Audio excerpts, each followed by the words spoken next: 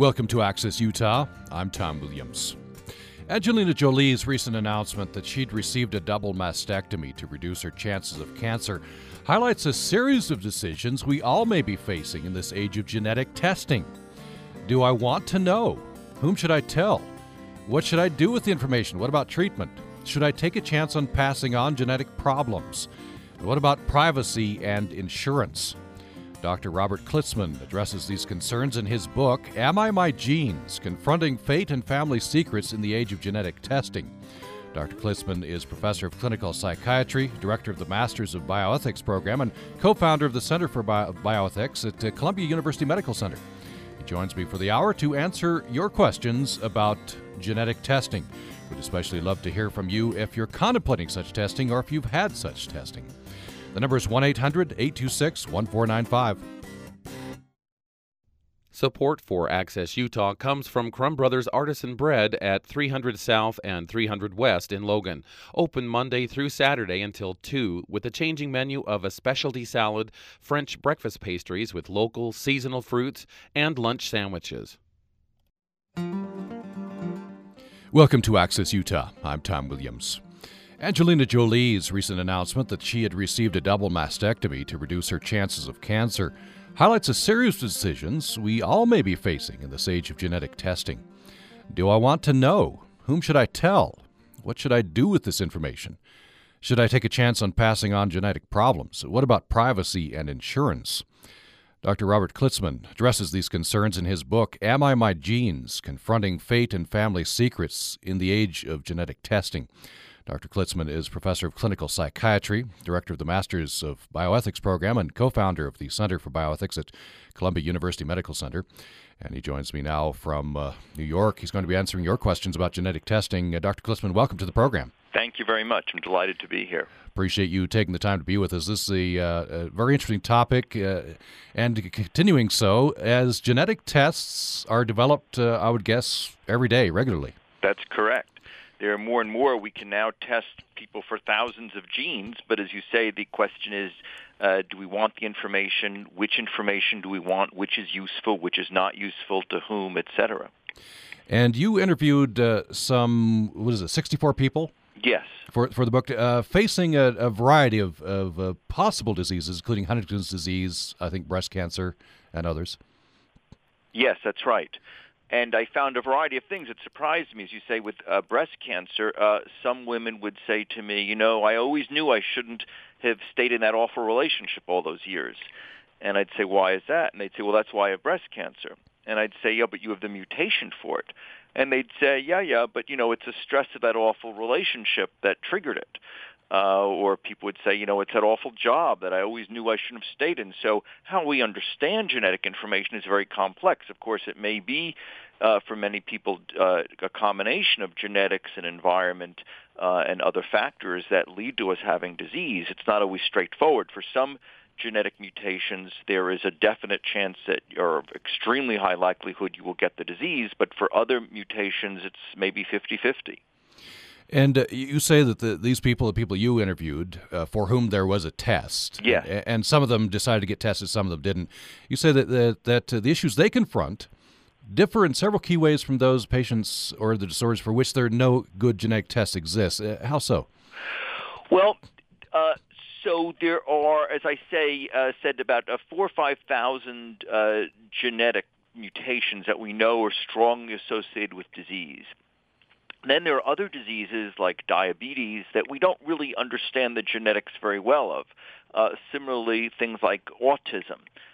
For some kids with autism, there is undoubtedly something genetic, and we've begun to find a few mutations that are associated with, maybe 5% of cases, but you could not have those mutations and get autism, or not have those mutations and get, or vice versa.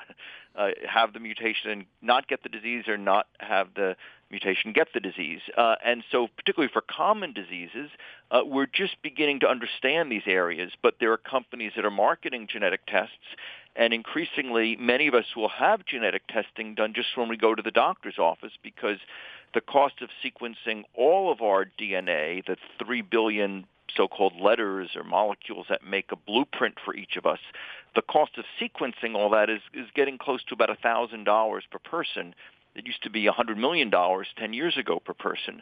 So I would predict that in 10 years when you go to see your doctor, he or she will have your complete genome in front of you and can say, well, I see here if you have the mutation for breast cancer, or if you carry a mutation associated with autism, or if you have a mutation associated with Alzheimer's, do you want this information?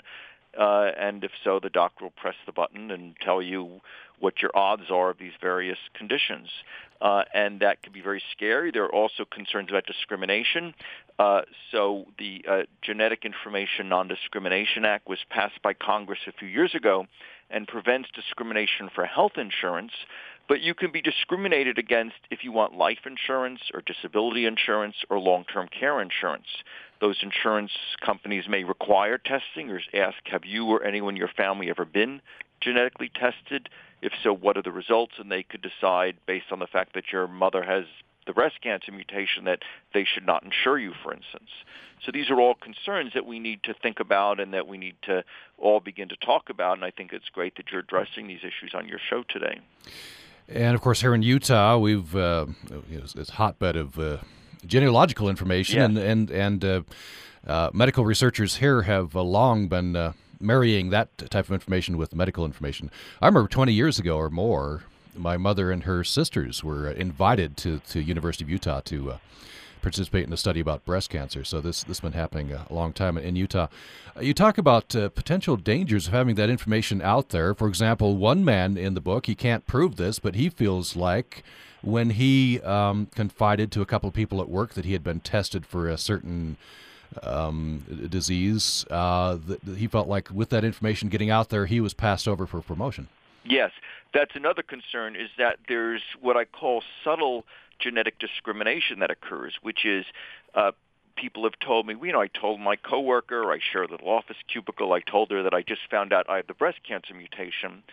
And next thing she knows, when the boss retired and everyone assumed she would be appointed to be head of the department, she was passed over. She wasn't fired, but she wasn't promoted. And she said, I can't prove that it's because of the fact that I have this mutation, but that's what everyone thinks. And of course, in a promotion decision, there are all kinds of decisions, all kinds of factors that get included. And I think that kind of subtle discrimination will continue, and it may not be justified. That is, you can have the breast cancer mutation, and there's a 50% chance about that you'll never get breast cancer.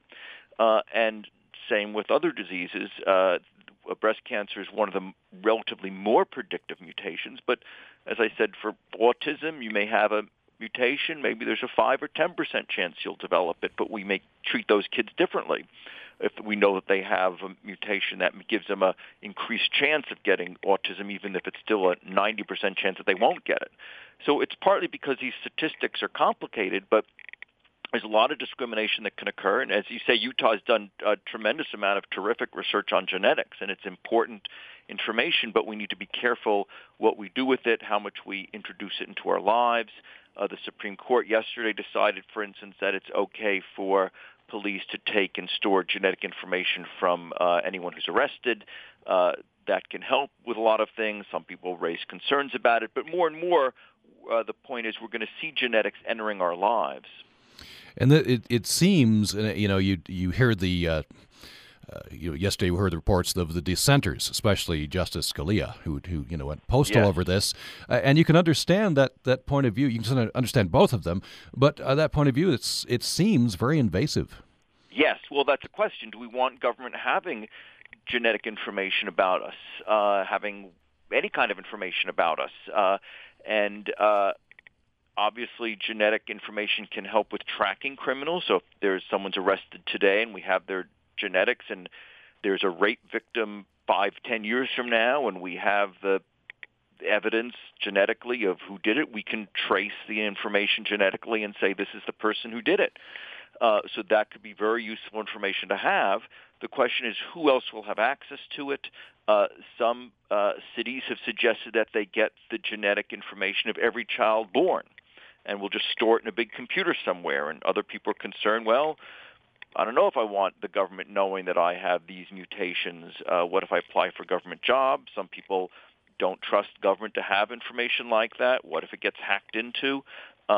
So again, these are important issues that we all need to discuss. I think their key issue is if we do store it, who has access to it, et cetera. If the military wants to get access to see, for screening people who want to join the military, is that okay? For instance, I think these are all major questions. And some hospitals, I read in the book, are routinely taking a DNA sample to store, and they're trying to establish biobanks. Yes. So this is another big and very important issue.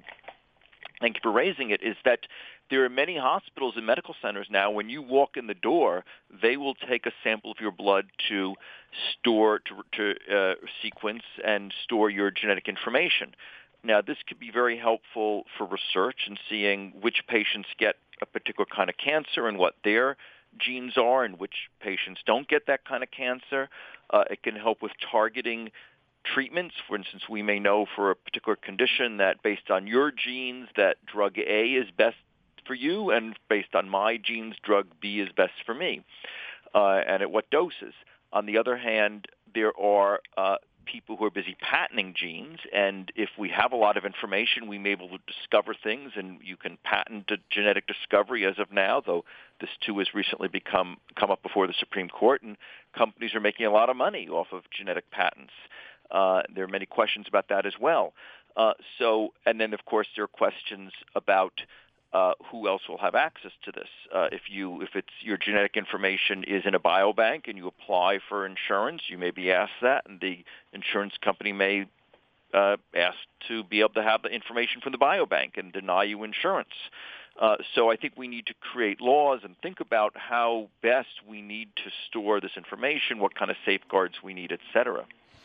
And in the future, I don't know if will we have any control at all. I mean, if you go to the hospital, go to the doctor, you draw blood, whatever. It's just routine. But then, I guess it would depend on the rules. The doctor could then take that. You have your DNA there. He could sequence your entire genome. You have that information stored just because you gave blood or whatever. Well, that's why this is a very important period to discuss these issues, because how we set up these biobanks now, and I should say every hospital in the country, or every major medical center in the country is trying to set one of these biobanks up.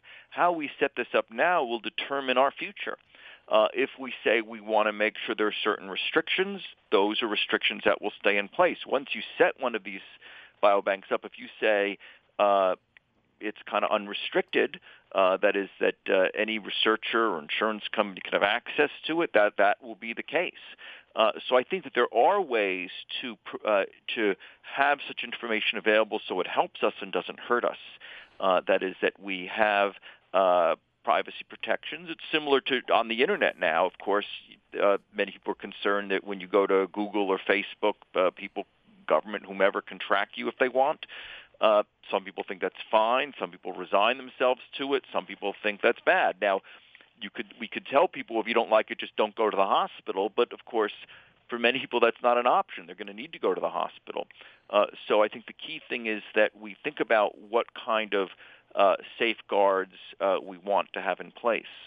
Now, people do worry about this. I know that reading in the book, there was a couple of mothers who are running interference, as it were. The daughter didn't want to have the results of the test because that might affect insurance and such. So the mother offered to go get tested because that information would help the daughter decide whether or not she was at a higher risk. Yes. So it's another key thing, as I describe in the book, in my genes, is that we're also each other's genes in a family. So if I find that I have a mutation for breast cancer, it means that one of my parents has it and my siblings may have it. So that creates tensions because unlike if I get my cholesterol checked, it tells me that I may have high cholesterol, low cholesterol, but doesn't say anything about my others in my family. With mutations, it's very different because usually mutations for serious diseases come from someone else or are shared. So the problem is, as you describe, and as I talk about in the book, is that within families there are often conflicts. So one woman said, my sister keeps telling me that I have to go tested for breast cancer for the mutation because I have insurance and she doesn't. So it's covered for me, but I don't want it on my record. Or someone will say, woman will say, well, I keep telling my daughters they should be tested because I had breast cancer and I have the mutation, but they refuse to go. So these dynamics play out, or daughters telling their mother, look, you had breast cancer, now you have to go and get tested because I want to know how much risk I'm at. So it's partly because of the way we have shaped insurance, but it also is because it's shared information, and for some people to find out that information may not involve a lot of risks to them, and it would involve a lot of risks for someone else to find out if they had the mutation. So, but that plays into family dynamics. Someone may not want to know. People say, I keep telling my sister to be tested, but she just is denying it. She puts her head in the sand, and so it brings up a lot of intrafamilial issues as well. And some parents that resist testing for themselves because they don't want to, as they put it, cast a shadow over their teenager's life. Yes, exactly. So there's a lot of problems. For instance, if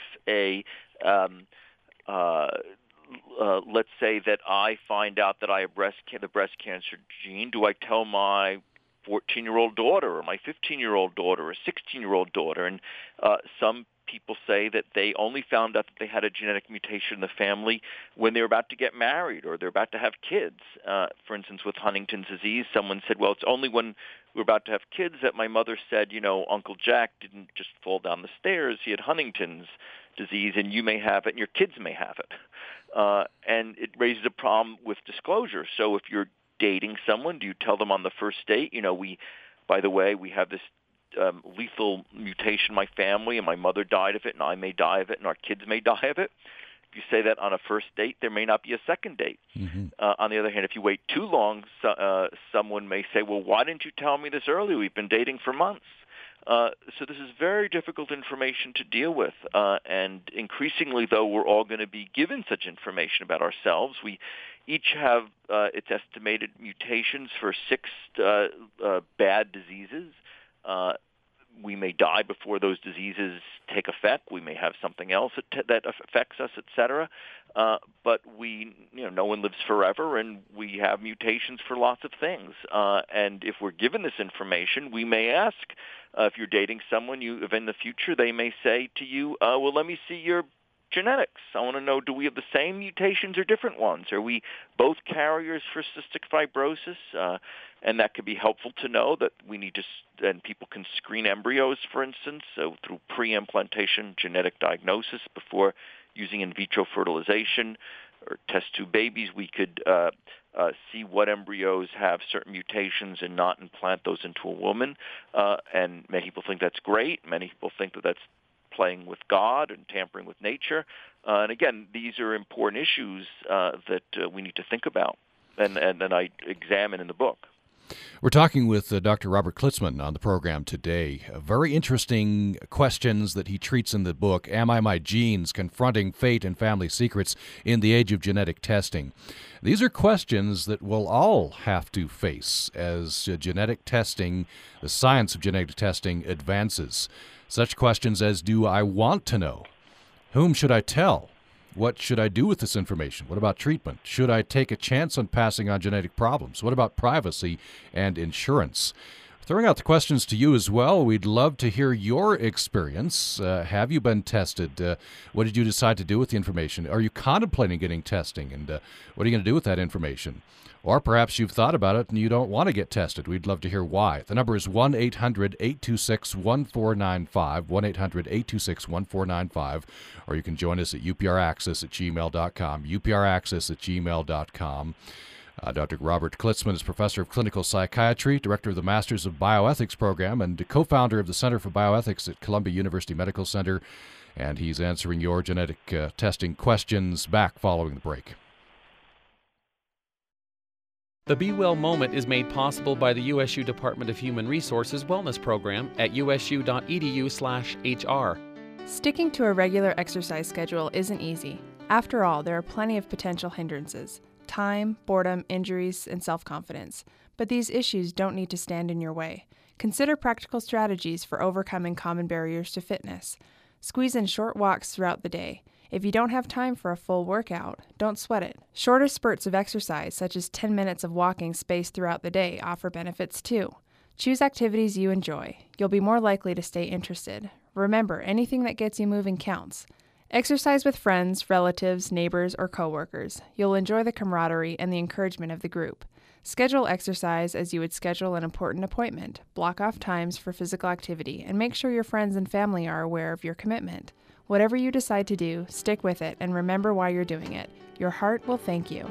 This is Dana for the Be Well program at Utah State University. Be well, Utah.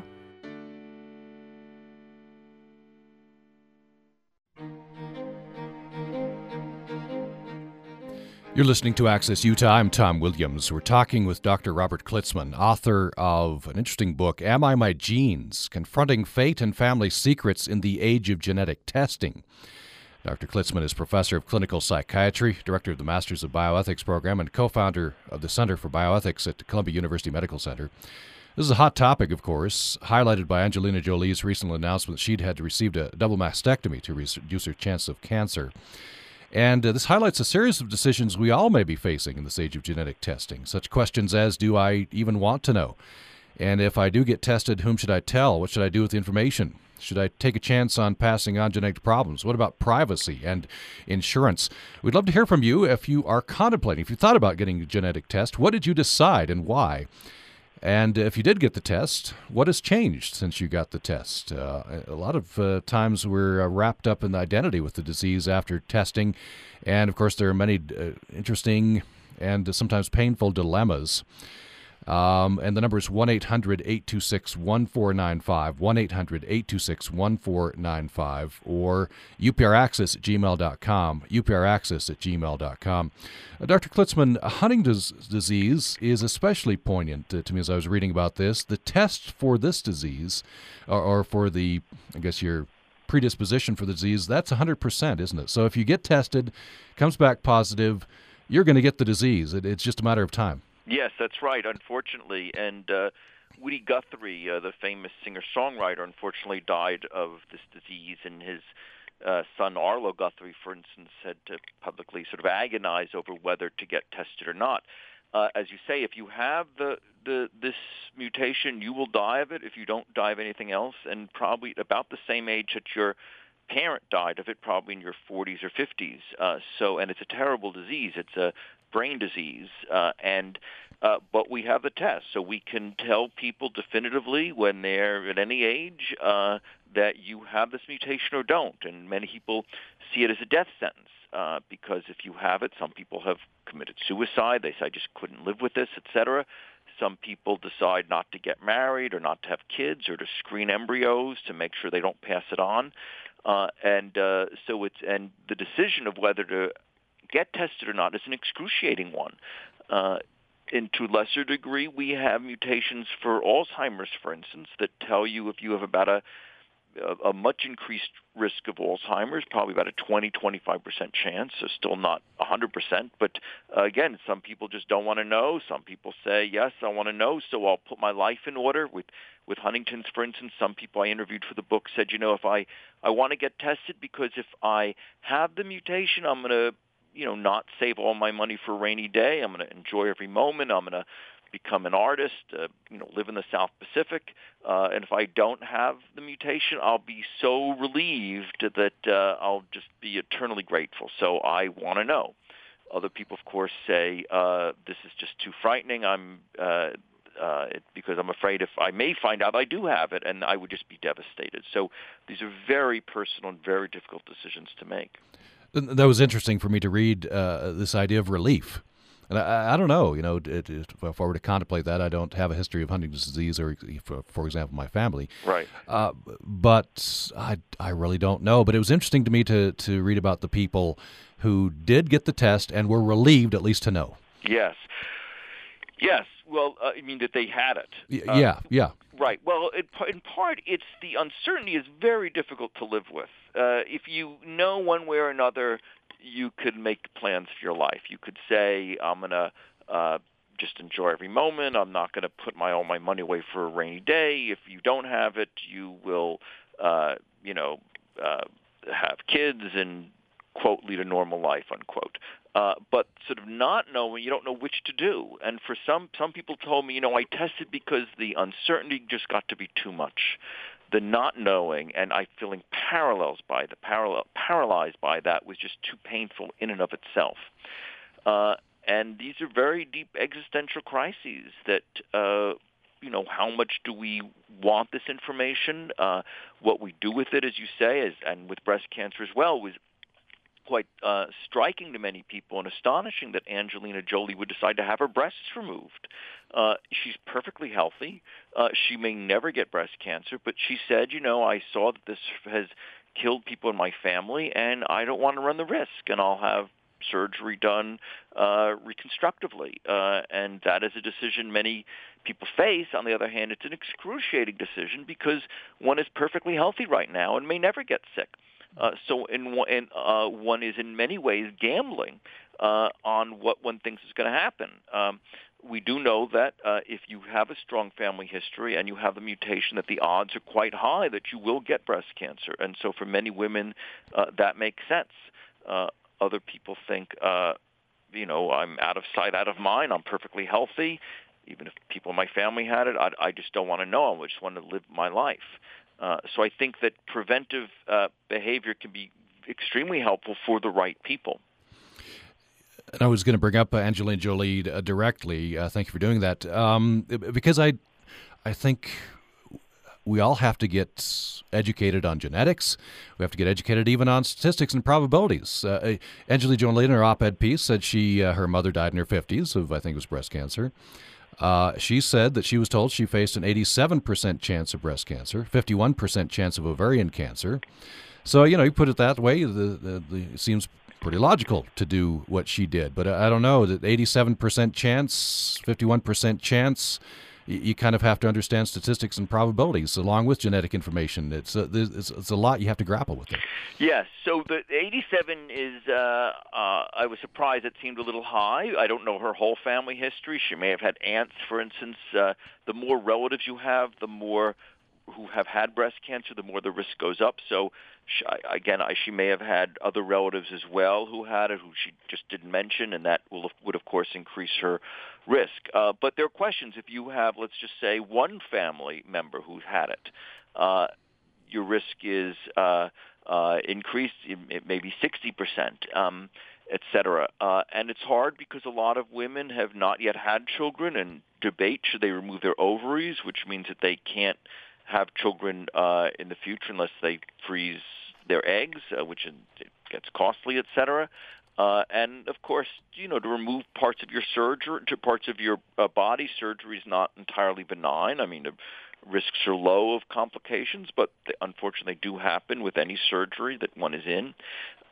And on the other hand, I really salute her courage in both doing that and in going public about it, because I think that will encourage a lot of women at risk to get tested and to do preventive treatment, which can be very helpful to them. Part of the problem is that there's a lot of stigma involved with genetics, genetic testing, mutations, and also with breasts, with breast removal, with breast cancer, ovarian cancer, and I think the more public awareness of these issues, the better.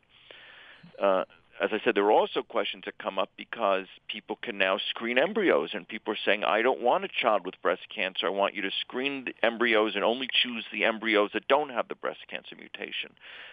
Many people think that's terrific. They're getting rid of genetic diseases from their descendants. Problem is it's only with wealthy people who can do that, and so poor people can't, and there may be a time in the future when certain diseases that now affect both rich and poor people may become predominantly diseases of poor people because wealthy people screened out those mutations. And it may be in the future that the stigma may go up. If you have certain diseases, even Down syndrome, someone may say, well, why didn't your parents screen that? And why did they have you? They could have prevented having a child with this disease. And that raises a number of issues as well that are very complicated.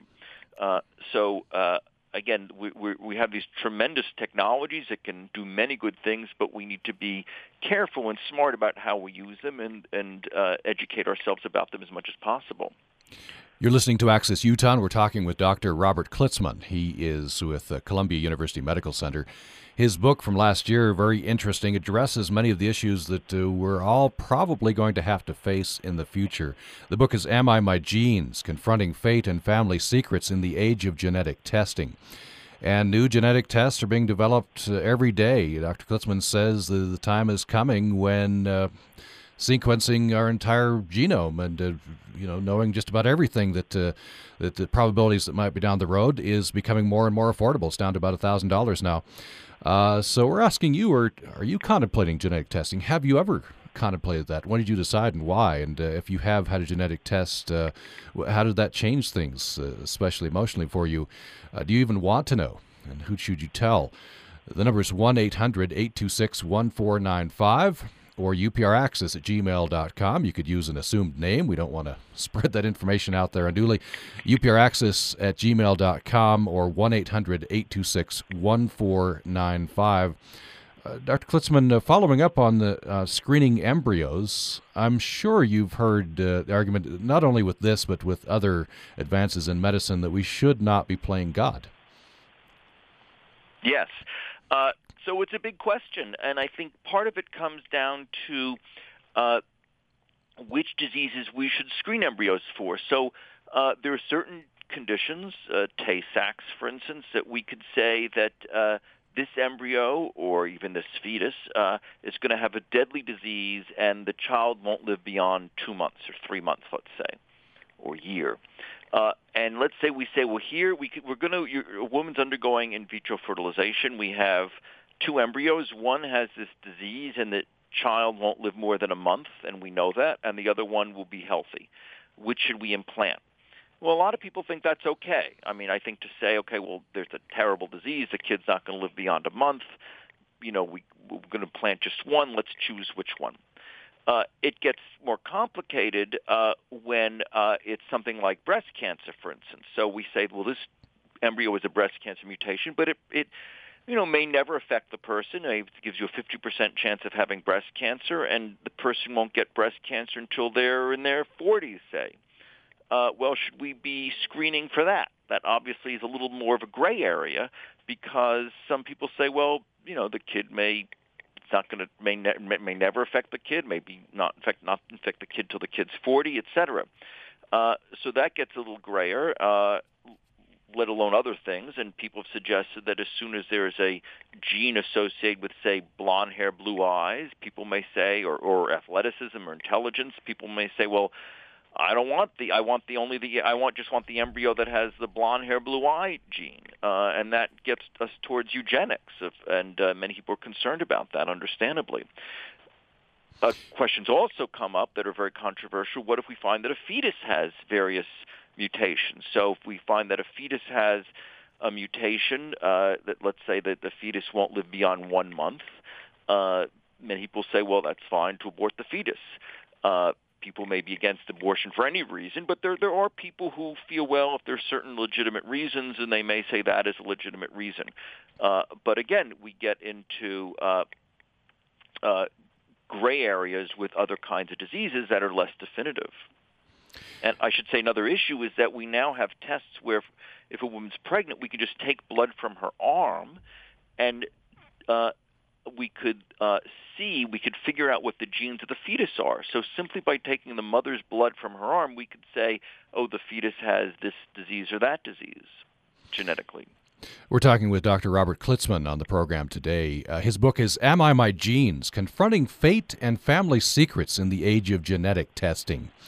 And we're going to take a brief break. When we come back, we're going to appeal directly to Dr. Klitzman's expertise and experience on this and address directly the question, if you're contemplating getting genetic testing, what specific things should you think about? It may help us out with this, because I think we're going to be facing these questions as more and more genetic tests come online. Also, we're going to talk about who owns genetic information. There's an interesting case from Myriad Genetics, which is a Utah company, at the Supreme Court. Supreme Court's going to rule on that. Can a company own genetic information? What are the implications there? We're back after a break. Waste not. Leaking toilets are the #1 cause for high water bills. You can place a few drops of food coloring into your tank to check for leaks. If the food coloring appears in the bowl without flushing, you have a small leak. Waste Not is made possible by the Logan City Public Works Water Conservation Department. Information at loganutah.org/publicworks. The beginning of the summer season is just around the corner. You've got places to go, people to see, fun things to do. Utah Public Radio's 60th anniversary auction can help you plan your recreation and entertainment. The auction is now open with more than 400 items worth $50,000. And you'll probably find something that you'd like to bid on at upr.org, upr.org. Most auction items are donated and support Utah Public Radio. It's the Utah Public Radio 60th Anniversary Auction, now open at upr.org, upr.org. You're listening to Access Utah. I'm Tom Williams. Dr. Robert Klitzman is with us. He's with Columbia University Medical Center. He's a professor of clinical psychiatry there, director of the Masters of Bioethics program. His book is Am I My Genes? Confronting Fate and Family Secrets in the Age of Genetic Testing. This definitely is the age of genetic testing. More and more genetic tests come online, and that prompts the question, should I get tested? And so that's where I'd like to start this segment. In fact, we have an email which gets us into that point. This is Greg in Logan. I've definitely thought about testing, he said. My family has a lot of history for many common diseases. Do people ever not get tested because they're afraid to know, or they just want to let their life be what it is? And what steps need to be taken if I have the gene for prostate cancer? Well, those are all great questions. Many people are afraid of knowing, and I think an important criteria, and it's one can talk to one's doctor about this, and there's stuff online as well, is for many people the question is how medically actionable is the information? In other words, if there is a gene that I find that I have and there's something I can do about it to help my health or my children's health, then it's worth doing. And many people say that would include also things being personally actionable. If I know that I, have something that's going to kill me at age 30, I may make certain decisions in my life, for instance. So many people are afraid, but I think that's one helpful rubric in overcoming that. With prostate cancer, my understanding is that we don't at the moment have a good genetic test for it.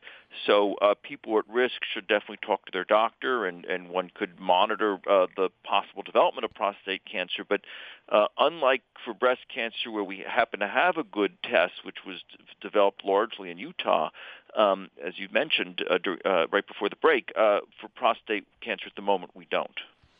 And so maybe tell us a few more tips. If I'm contemplating getting a genetic test, how would, and I'm meeting with you as a doctor, what would you tell me, some of the pros and cons? Help me make this decision. Right. So I think the issue is why one wants a genetic test. And from a doctor's point of view, and I should say that unfortunately genetic testing is all new, and a lot of doctors don't know much about it either at this point. And it's changing literally every week. But the key question is, what are the conditions we want to test you for? And is there a genetic test that would help us in figuring out how best to treat you? So similarly, in the book, I described a disease called alpha-1 antitrypsin deficiency, or alpha-1, which is an enzyme deficiency that affects people of Northern European descent, particularly Scandinavia. But there are thousands of people in the United States who have it and don't know. And the symptoms are shortness of breath and sort of like emphysema. And what patients tell me is that they would go to various doctors short of breath, and the doctor would say, well, you probably must have been a smoker or around pollution. And the person would go, well, I never really smoked, or, well, I smoked like for a year when I was a teenager. And they'd say, well, that must be it. And they would go to doctor after doctor, and then finally one doctor would say, well, maybe you have this odd, rare disease called alpha-1, for which there's treatment. And they would test, they would find out they're positive, and they would start treatment, and they'd feel better. So for certain conditions, genetics can be a lifesaver, literally. And so the key thing is to talk to your doctor, particularly if you have certain conditions, about or certain symptoms, what might there be a genetic test that might be helpful, and for you and your doctor to think about that. And if you decide that there is a test, it's useful and important to talk to a genetic counselor who will address issues like, well, what would this mean for your kids? Who are you going to tell? For certain conditions, it's not, as we spoke, 100% sure that you'll get the disease. There may be some discrimination. Basically, a genetic counselor can help you think through all the complicated issues involved. But that would be basically what one would do.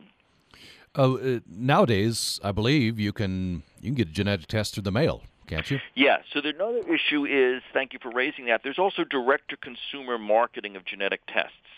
So there are several companies. One is called 23andMe, for instance, which was founded by the wife of one of the founders of Google. They have a lot of money, and I understand they had a genetic disease in their family, I believe. And what is involved is you take basically like a tongue depressor. You wipe the inside of your mouth, the inside of your cheek. You send it in, and they will give you certain genetic information. Now, that has been questioned because many people say that for some of these companies, the quality of the testing is not very good. It's not very predictive. It's not very reliable. It may alarm people more than it answers questions. And they give you lots of information that says you have a 20% chance, increased chance of this or that, but not very definitive. It's not very helpful for a lot of people. So I think that my own personal recommendation is, if you're interested, is to talk to your doctor about it. And I think that at the moment, at least, the direct-to-consumer marketing of tests is not the best way to go for many, many patients.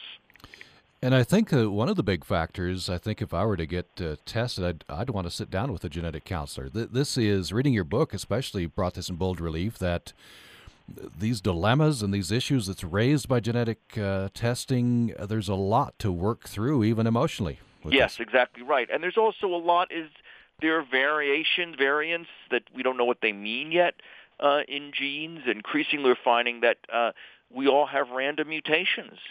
That's the way we evolve from, or many of us think the way we evolve from other species, is that mutations were made, and some made our brains bigger, and some made us, walk upright, etc. And so mutations could be good, but they can also be problematic. But certainly there are many, many questions to consider, particularly for these are serious diseases. It's not something to take lightly. You have a whole chapter on genetic identity. This is very interesting to me. And one particular woman named Bonnie, this was very interesting. She acknowledged, she says, genes make me who I am. Then she goes on to say, the fact that she's untested makes it easier for her to accept the role of genes in her life and not feel fatalistic about that notion. Yes. Well, so these are very difficult questions. Do you feel fatalistic? In other words, how much are we, in fact, our genes? Certainly, if you have Huntington's disease and it's going to kill you, those are very powerful genes. And clearly, we wouldn't be who we are if not for our genes. I mean, we resemble our parents, certainly physically, if not emotionally in many instances in various ways. There are lots of traits we get. But many of us would argue there are other things in our environment that still affect us. But these are big questions. And again, I saw how genes operate almost as a Rorschach test. So whereas some doctors see genetic tests as equivalent to a pregnancy test that tells you, are you pregnant or not? Yes, no, it's black and white. In fact, for many of these conditions, because the genetics is iffy or uncertain or not fully predictive, people look and say for themselves whether the glass is half full or half empty, whether given certain genes, that means that their disease is genetic. Some people say, well, I was always such a big environmentalist that it's hard for me to accept that I have breast cancer because I have this mutation, or in large part because I have this mutation. Other people say, one woman I interviewed said, I'm from New Orleans, and everyone I know in New Orleans has cancer, so it must be something they put in the water. But one's belief about that can affect many other things. So if you believe that your cancer is from the water and not from genes, you may not go for genetic testing. You may not do certain things preventively. You may not tell other people in your family because it's just something with you. It's the water you drank. On the other hand, if it's something genetic, you may be more inclined to tell other family members, I found I have this weird mutation. Maybe you're at risk. And in fact, people face a lot of questions how much to tell extended family members. Some people say, I got this email from some long-lost relative in Texas saying, I found I have this weird gene and maybe I have it, and I got tested, and sure enough I have it, and I started treatment. So we normally are not that close to extended relatives, many of us in many ways, but we're linked genetically, and that may again give us more responsibility than we've had before towards them. We're talking with Dr. Robert Klitzman from Columbia University. His book is Am I My Genes? Confronting Fate and Family Secrets in the Age of Genetic Testing. The number is 1-800-826-1495, 1-800-826-1495. You're invited to participate in the program, or you can join us at upraccess@gmail.com, upraccess@gmail.com. One woman, I can't remember her name, very interesting. She said, I am not my breast cancer. She said that, I'll describe myself as a carrier of BRCA1, but I'm not my breast cancer. I'm not this genetic predisposition. The other end of this, you describe patients with alpha. They'll often call themselves alphas. Yes. Yeah, so interesting with alpha, I think partly because there is good treatment, people are quite proud to be alphas. And they have, I should say, the other interesting thing these days is because genetics, the diseases for which there are definitive genetic tests tend to be relatively rare, they still can affect millions of people, but they're rare overall. There are online support groups where people now find each other online and form support groups and so consider themselves to be part of a group. So these are interesting questions to me, which I had not thought I would find.